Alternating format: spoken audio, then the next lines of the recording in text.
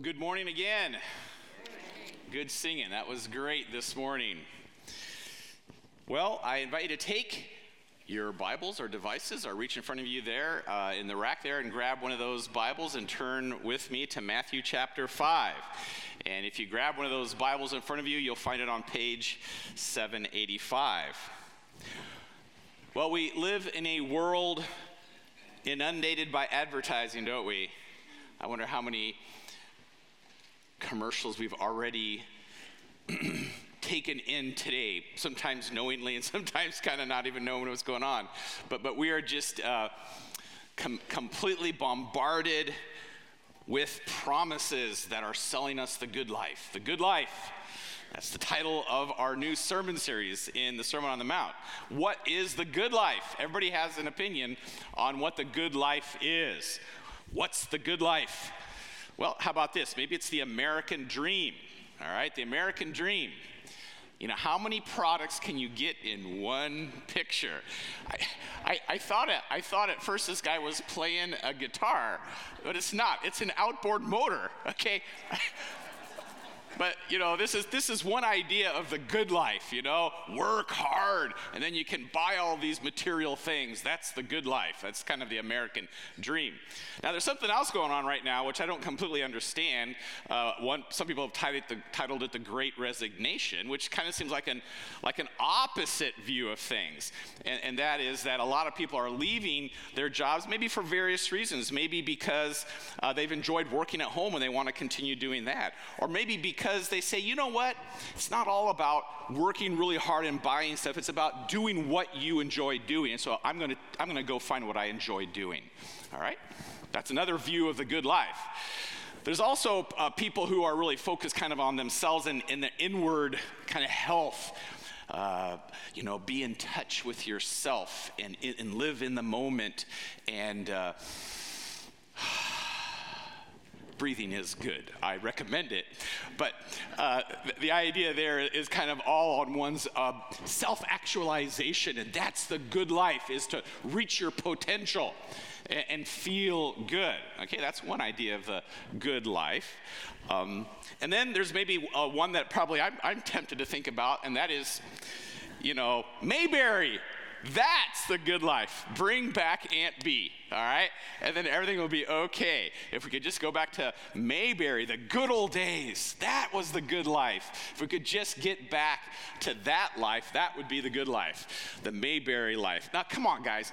We kind of live almost in Mayberry still here in Winona Lake, so we have a little bit of good life that way.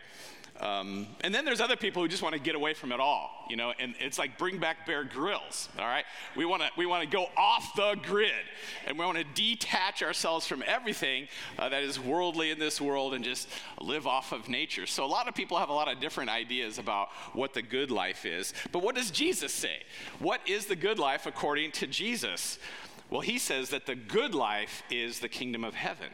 And the kingdom is Christ's central message. And certainly in the Gospel of Matthew, that's going to be highlighted that Jesus is the king and that his kingdom has come near. It is at hand. The good life that God offers us is in the kingdom of heaven. Well, that begs the question then, what is the kingdom of heaven?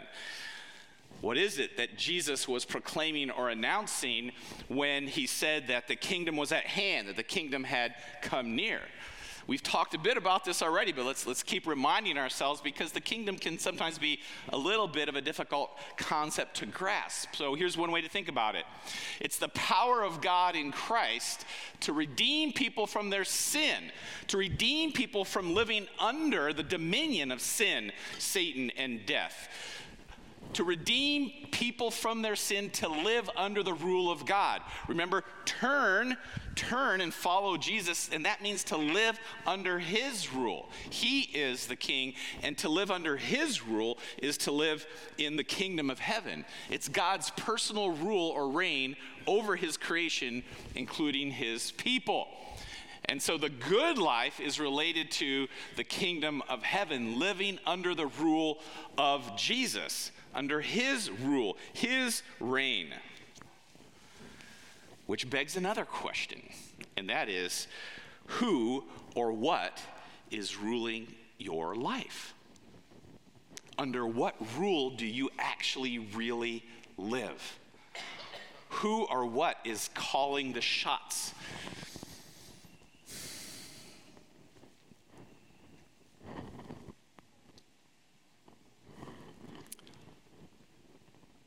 I'm letting you think about that.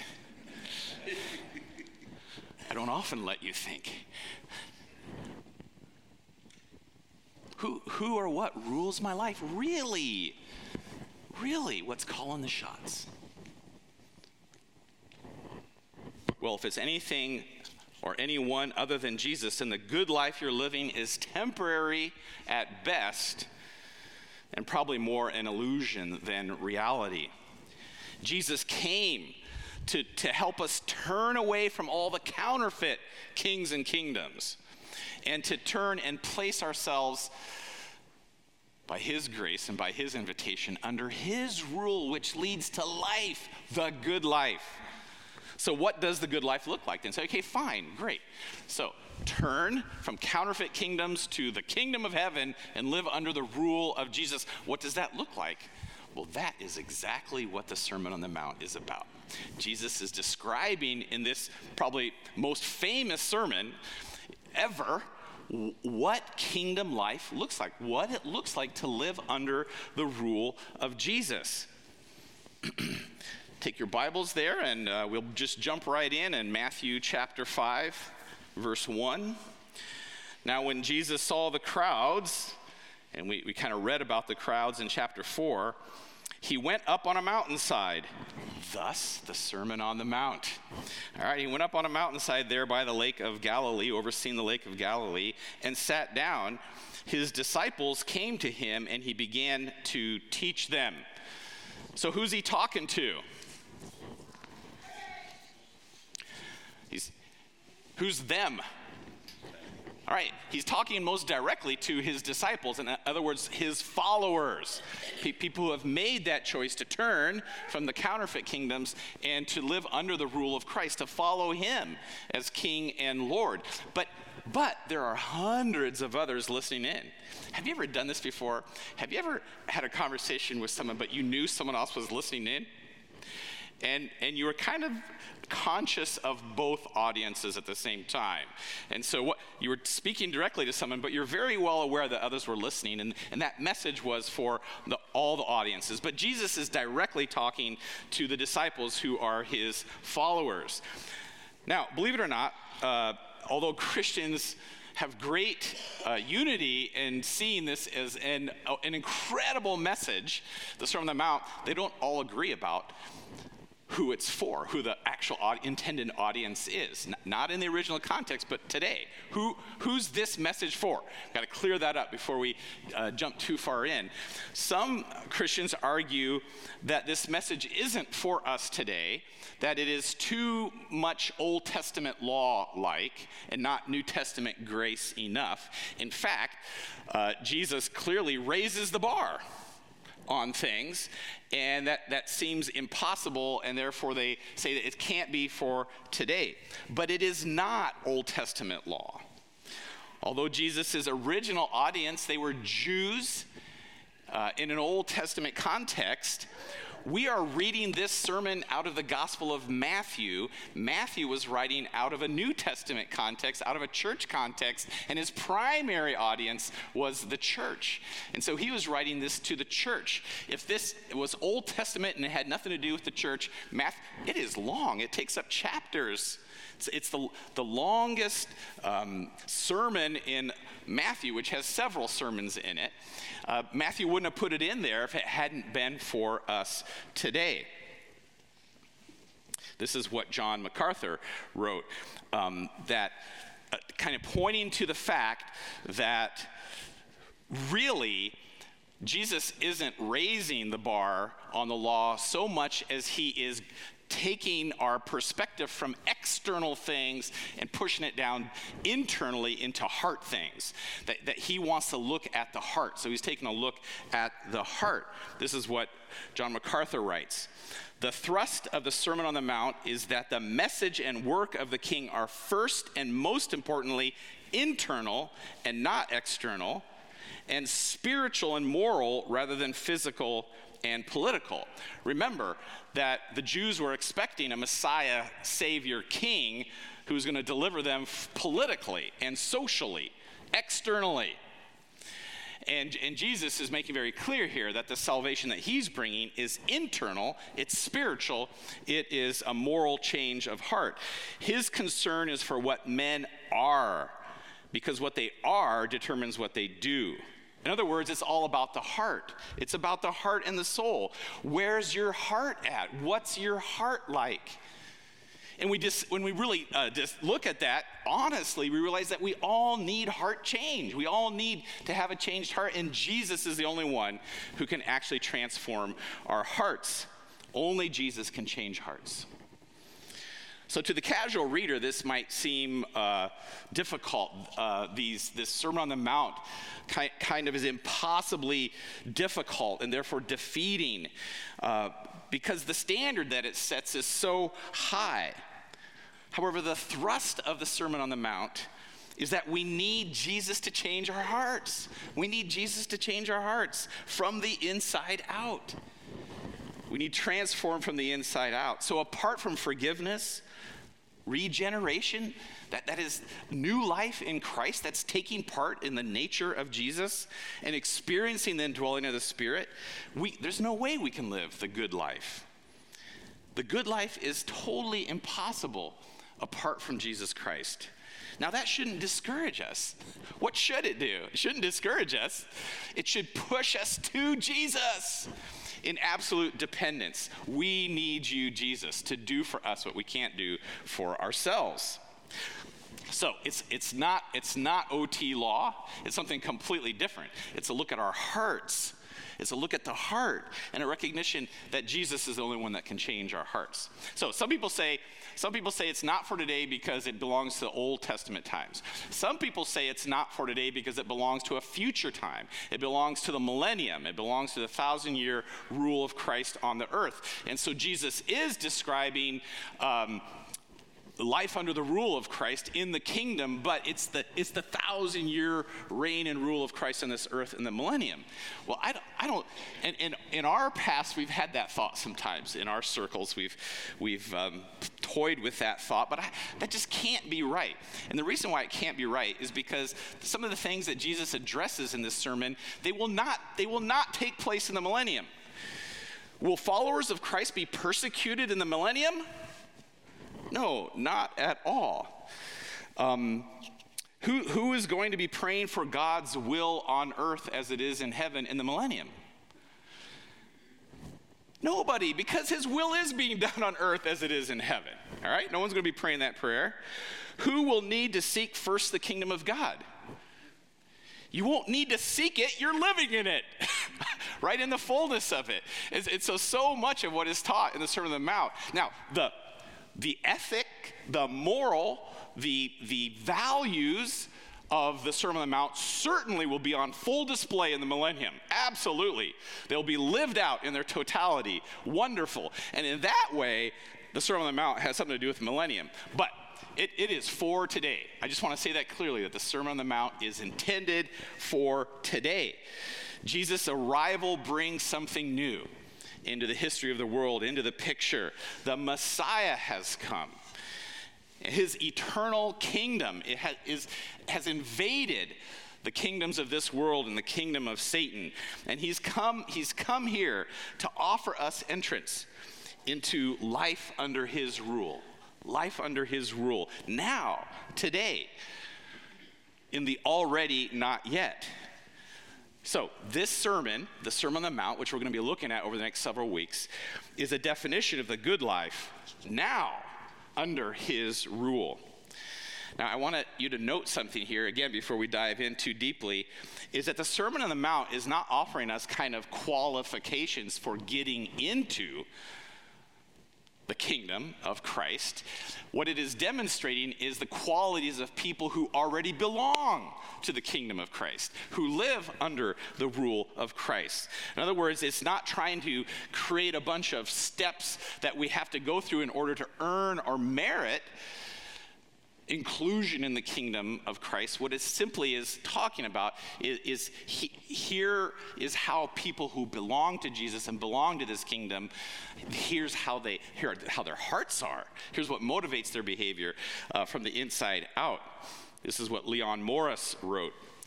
If we take the Sermon on the Mount seriously, we realize that we cannot attain it, and therefore cannot merit salvation. It is the end of the way of the law and drives us to seek salvation in Christ. But when we receive this salvation as God's free gift, the sermon shows us how we should live in the service of our gracious God and King. It shows us what life is like in the kingdom of God. And it's so opposite to the kind of the conventional religious wisdom of the day, as evidenced by the Pharisees, who really thought that they could earn, through their own righteousness, self-righteousness, entrance into the kingdom. And the Sermon on the Mount is just going to obliterate and destroy that kind of self-righteous thinking. You can't. It's something that you receive, not something that you earn, but it will change you from the heart out. It points to the necessity of Jesus, again, doing for us what we can't do for ourselves. So then, who gets in on this? Who gets in on the good life? Who gets in on the good life? You know, if the Pharisees couldn't get in, who could? When Jesus said in the Sermon on the Mount, your righteousness better be surpass that of the Pharisees, you could hear a gulp from the whole audience. What? Well, who then can get in? Who can get in on the good life? Well, it's counterintuitive. It's countercultural. In other words, it's not who you would expect can get in. Now, let's just remember the kinds of people who are coming to Jesus. In chapter 4, you get a description of the people that are pressing in, that are coming to Jesus, the crowds that are finding their way to Jesus. And we read about the sick and the diseased, the suffering, the paralyzed, the epileptics, the demon-possessed. Wow. That is a motley crew. By the way, that last one, that's really significant because it's going to be a major theme in Matthew that Christ's kingdom is going to come in to destroy Satan's rule and Satan's kingdom. And there's conflict there. And we're all reading Matthew together. And so this week we read in chapter 12, the Pharisees claiming that Jesus did his miracles in the power of Satan. And Jesus says, well, that's kind of ridiculous if you think about it. A house divided is destroyed. And then Jesus talks about the fact that in order to break into the house of a strong man and plunder him of his possessions, you first need to tie up the strong man. Right? And Jesus is saying, the reason why I can heal people and I can deliver them and I can free them is because I'm more powerful than the strong man, Satan, and I can tie him up. I'm defeating him. And so you have even the demon-possessed coming and being freed and delivered from oppression under Satan. So this isn't the healthy elite, although certainly the Pharisees and the Sadducees also mixed into the crowd. But the majority of the crowd were average people and also people with great suffering who were coming to Jesus for deliverance. It was kind of like a hospital and psychiatric ward pressing in on Jesus all the time. But that's not all. Let's look at the beginning here of the Sermon on the Mount, what we call the Beatitudes, and see what kind of people, because Jesus sees right into hearts. And he's looking around him. What's the heart condition of those? And of course, he's talking directly to his disciples, but the people around him. Now, why do we talk about Beatitudes? These are the Beatitudes. Well, that comes from a Latin word, meaning a condition of blessedness or of supreme happiness. And so each of these Beatitudes, all right, starts with that word blessed or blessed. But you know what? Latin isn't the original language of the text. The original language is Greek. And so the Greek word that we translate as blessed, it actually means to be approved of or favored by God, to have the favor of God. And in that sense, of course, there's a happiness about it. To be approved of by God, to be favored, to have the favor of God, gives one a deep sense of contentment and happiness. So blessed is your state, your condition, not your circumstances, not your feelings of happiness, but it's your condition, it's your state, because God approves of you. And there's great blessing in that. It's a deep supernatural experience of contentedness based on the fact that one's life is right with God. You know, we don't sing, "Blessed circumstances." What do we sing? Blessed what? Blessed assurance. Jesus is mine. Oh, what a foretaste of glory divine. Heir of salvation, purchase of God, born of his Spirit, washed in his blood. That's what brings happiness, is this. It's about our relationship, a restored, renewed confidence in relationship with God because of what Jesus did, right? That's the blessedness that we're talking about here. When we just pursue happiness, it usually doesn't work out. Someone just quoted to me recently that 87% of Gen Zers feel sad and can't seem to kick it. Well, why is that? I don't know all the answers, but maybe there's this kind of demand to push for happiness, expectation of kind of this feelings of happiness. But what we're looking at here is a push deeper into a state, a condition, a position in relationship to God, not about circumstances. All right? Well, let's take a look. Who is blessed or approved in God's sight? Who's blessed or approved in God's sight? Who gets in on the kingdom? Let's read chapter 5 and the Beatitudes, starting with verse 3. Blessed are the poor in spirit, for theirs is the kingdom of heaven. Blessed are those who mourn, for they will be comforted. Blessed are the meek, for they will inherit the earth. Blessed are those who hunger and thirst for righteousness, for they will be filled. Blessed are the merciful, for they will be shown mercy. Blessed are the pure in heart, for they will see God. Blessed are the peacemakers, for they will be called children of God. Blessed are those who are persecuted because of righteousness, for theirs is the kingdom of heaven. Blessed are you when people insult you, persecute you, and falsely say all kinds of evil against you because of me. Rejoice and be glad, because great is your reward in heaven. For in the same way they persecuted the prophets, who were before you. So when Jesus announced that the kingdom was near, what he meant was that the kingdom was accessible. The rule of God was available in the person of Jesus, not just to some elites, not to the spiritual holier-than-thou group, but to the mass of raw humanity that was pressing in on him with their desperate needs, their cries for help. Now, I'm going to go through these quickly again, these different kinds of hearts, really. And as we go through, think about which one resonates with you. Do any of these resonate in your heart? You know, all of a sudden, I feel that one in my heart. That is my heart. So we'll take a look at them, and we'll start with the needy. The needy. The needy are those who acknowledge their absolute spiritual bankruptcy, that they have nothing within themselves to commend them to God. So that attitude, there's nothing in me that commends me to God. God approves of that. God approves of that attitude. And that's certainly the opposite of the attitudes of the Pharisees.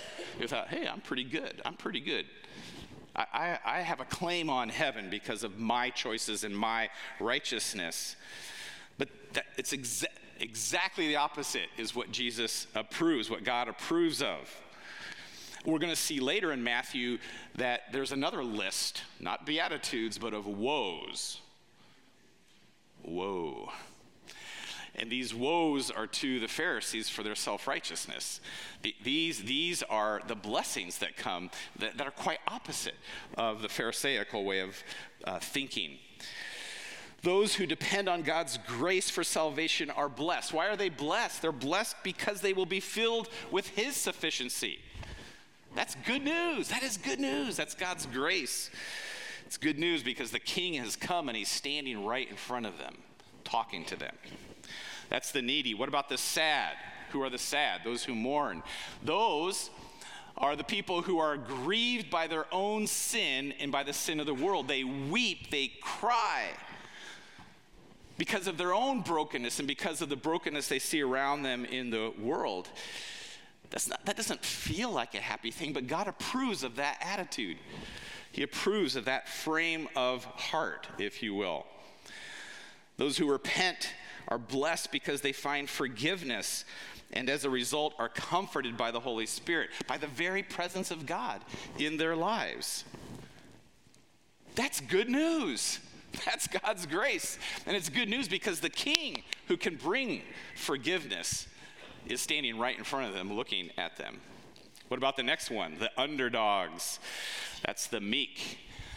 Those are the ones who don't demand and force their way, but who are gentle and self-controlled.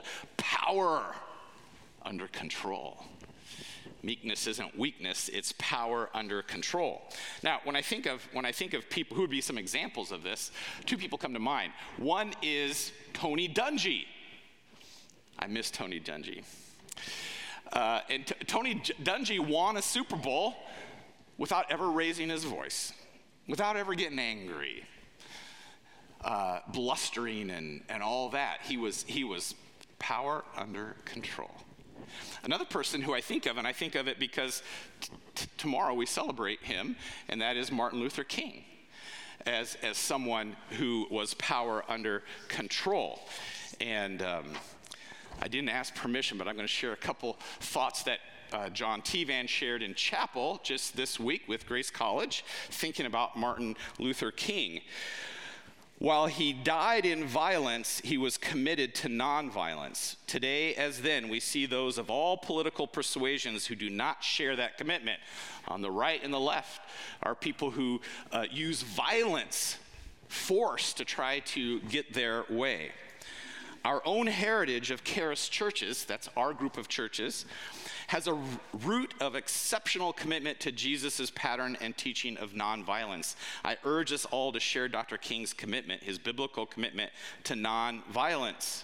Again, that's not weakness, all right? That's power under control, the control of the Holy Spirit, our hearts and minds governed by the Holy Spirit. But I have to read you one other thing that John wrote, because I think it's so valuable and appropriate. Martin Luther King had a focus on justice. Evangelicals, including me in his day, were over-focused on righteousness and neglectful of justice. Today, it seems to be just the opposite. Today, it is common to over-focus on justice and neglect righteousness.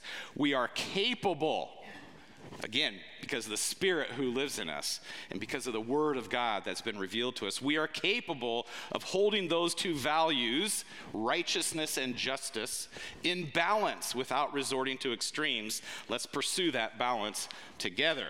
Amen? But you know what? You don't always get rewards here on earth for doing that. Probably you get pain and suffering and rejection and misunderstanding, but it's okay.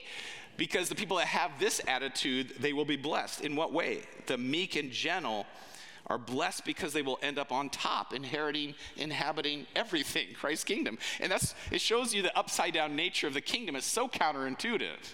Okay, you wouldn't expect that the meek end up on top.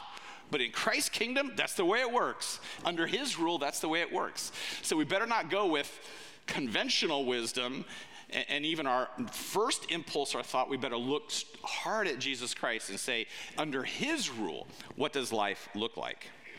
Well, we better keep going here. We got a few more to go. The hungry, those are the ones who desperately desire to be like God and do what is right. They have a holy discontent with their half-heartedness. And if one resonates with me, it's this one. It's this one. I am by nature, and there's a lot of good to it, but I am by nature a contented person. But it has a downside. And sometimes I am completely discontent with my contentedness. Because life's about more than just being nice. I want the Holy Spirit to govern my thoughts and my heart and to push me to be a person who's actually a part of justice and righteousness in this world, starting with my heart. Oh, I'm hungry for that. The hungry are blessed because their longing is freely and fully satisfied in Christ, and the Holy Spirit empowers them to live right. That's God's grace. It's the Holy Spirit that allows you to make progress in that direction. And of course, Jesus is absolutely the focus here, because Jesus says, I am the bread of life. I am the water of life. All of you who are thirsty, all of you who are hungry, come to me. If you're hungry, there's an answer, and it's Jesus. And he says, come to me. And that's how the whole Bible ends, by the way, in Revelation, is come, drink. Drink of the water of life. There's the forgivers. The forgivers, that's the merciful. The forgivers are those whose hearts are governed by active compassion. God approves of this kind of attitude, this heart. But forgiveness hurts, doesn't it? It costs. It's not always reciprocated. In fact, often it's not reciprocated. How are they blessed? Well, with the measure you use, it'll be used on you. God forgives forgivers. God forgives forgivers. And we run into stuff in life all the time, and we say, it's not fair, it's not fair. You're right, it's not fair. It's not fair. By the way, who told you it was going to be fair? All right? It's not fair. What do you want from God? What do you want? The question isn't whether it should be fair or not. It's what do you want from God? Do you want God to be fair with you or to give you grace? I know which one I want. I don't want fairness all of a sudden. I want grace. And if I want grace, then I will be gracious towards others. The undivided heart, all right? The undivided heart, that's those with integrity of single-minded devotion to God in inner purity and outward actions towards others. It all matches up. They're going to be blessed because they're going to get what they desire. That's to know God directly and enter into his joy. How about the reconcilers? Those are the peacemakers. Those are the ones who wage peace by actively overcoming evil with good. They wage peace, not war. They wage peace. We could use peacemakers today. How desperately we need peacemakers in our polarized world. Who are the peacemakers? Please stand up. Again, you get abuse. It's not that the circumstances for peacemakers are easy. Their circumstances in life can be rough, but they're blessed because the Father will claim them as his own because they reflect his heart as a peacemaker. Finally, the harassed, those who are persecuted. Obviously, blessing isn't about circumstances, because the circumstances for these who are ridiculed and reviled because of their commitment to Jesus and his cause, that's no fun. That is hard. But they're blessed. How can they be blessed? They're blessed because they will receive from God everything they long for. They'll spend eternity in his kingdom of peace, righteousness, and justice. Now, I just want you to, I went through fast. Okay, I went through super fast. Why did I go through so fast through the Beatitudes? Well, there were certain time constraints. But I just want to tell you that by the way, these Beatitudes, they're pithy little statements, and we just dipped our toe into what appears to be a puddle. These little Beatitudes each appear to be a little puddle. But once you step in, you realize you just jumped into an ocean of truth. So life groups are going to be looking at a 9 9-part video series on the Beatitudes that we have put together, starting this next week. And there will be 2 adult Bible fellowships starting next week that will be looking at each of these Beatitudes. I will be leading one at 9 o'clock up in 103, and People Seeking Christ will be looking at the Beatitudes starting next Sunday down in the fellowship hall starting at 10:30. So if you are not a part of a life group and you don't currently go to an adult Bible fellowship, we're offering, hey, let's take a good deep look at these Beatitudes. And we're starting next Sunday at 9 o'clock, 103, and 10:30 down in the fellowship hall to take a deeper look at these things. There's much more that could be said. Jesus calls all these people blessed, not because they had earned the kingdom of heaven through their spiritual merit, but rather because the rule of heaven had moved redemptively upon them in the person and grace of Jesus Christ, the King. Jesus had opened the kingdom of heaven to all who would come to him as the King. In Jesus, the kingdom was near, at hand, available, accessible, especially to those who are disillusioned with life, who are disappointed in the world, who are broken and hurting, and who are longing for something better. Is that you? The kingdom of heaven is available and accessible to you. To such people, the Beatitudes give hope and an invitation.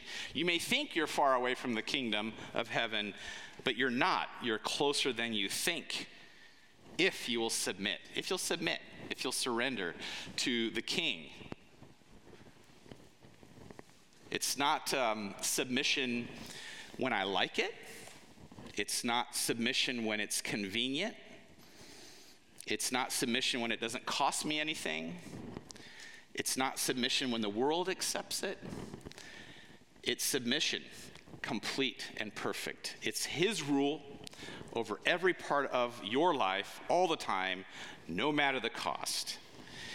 And the kingdom of heaven is only one surrender away. One surrender away. We're going to sing it together. The good life is one surrender away. That blessed assurance.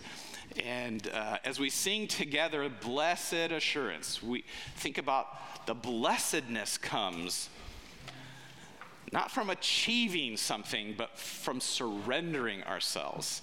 And whether it's the first time or the 1,000th time, I call us all, including myself, as we stand and sing, to surrender again our hearts to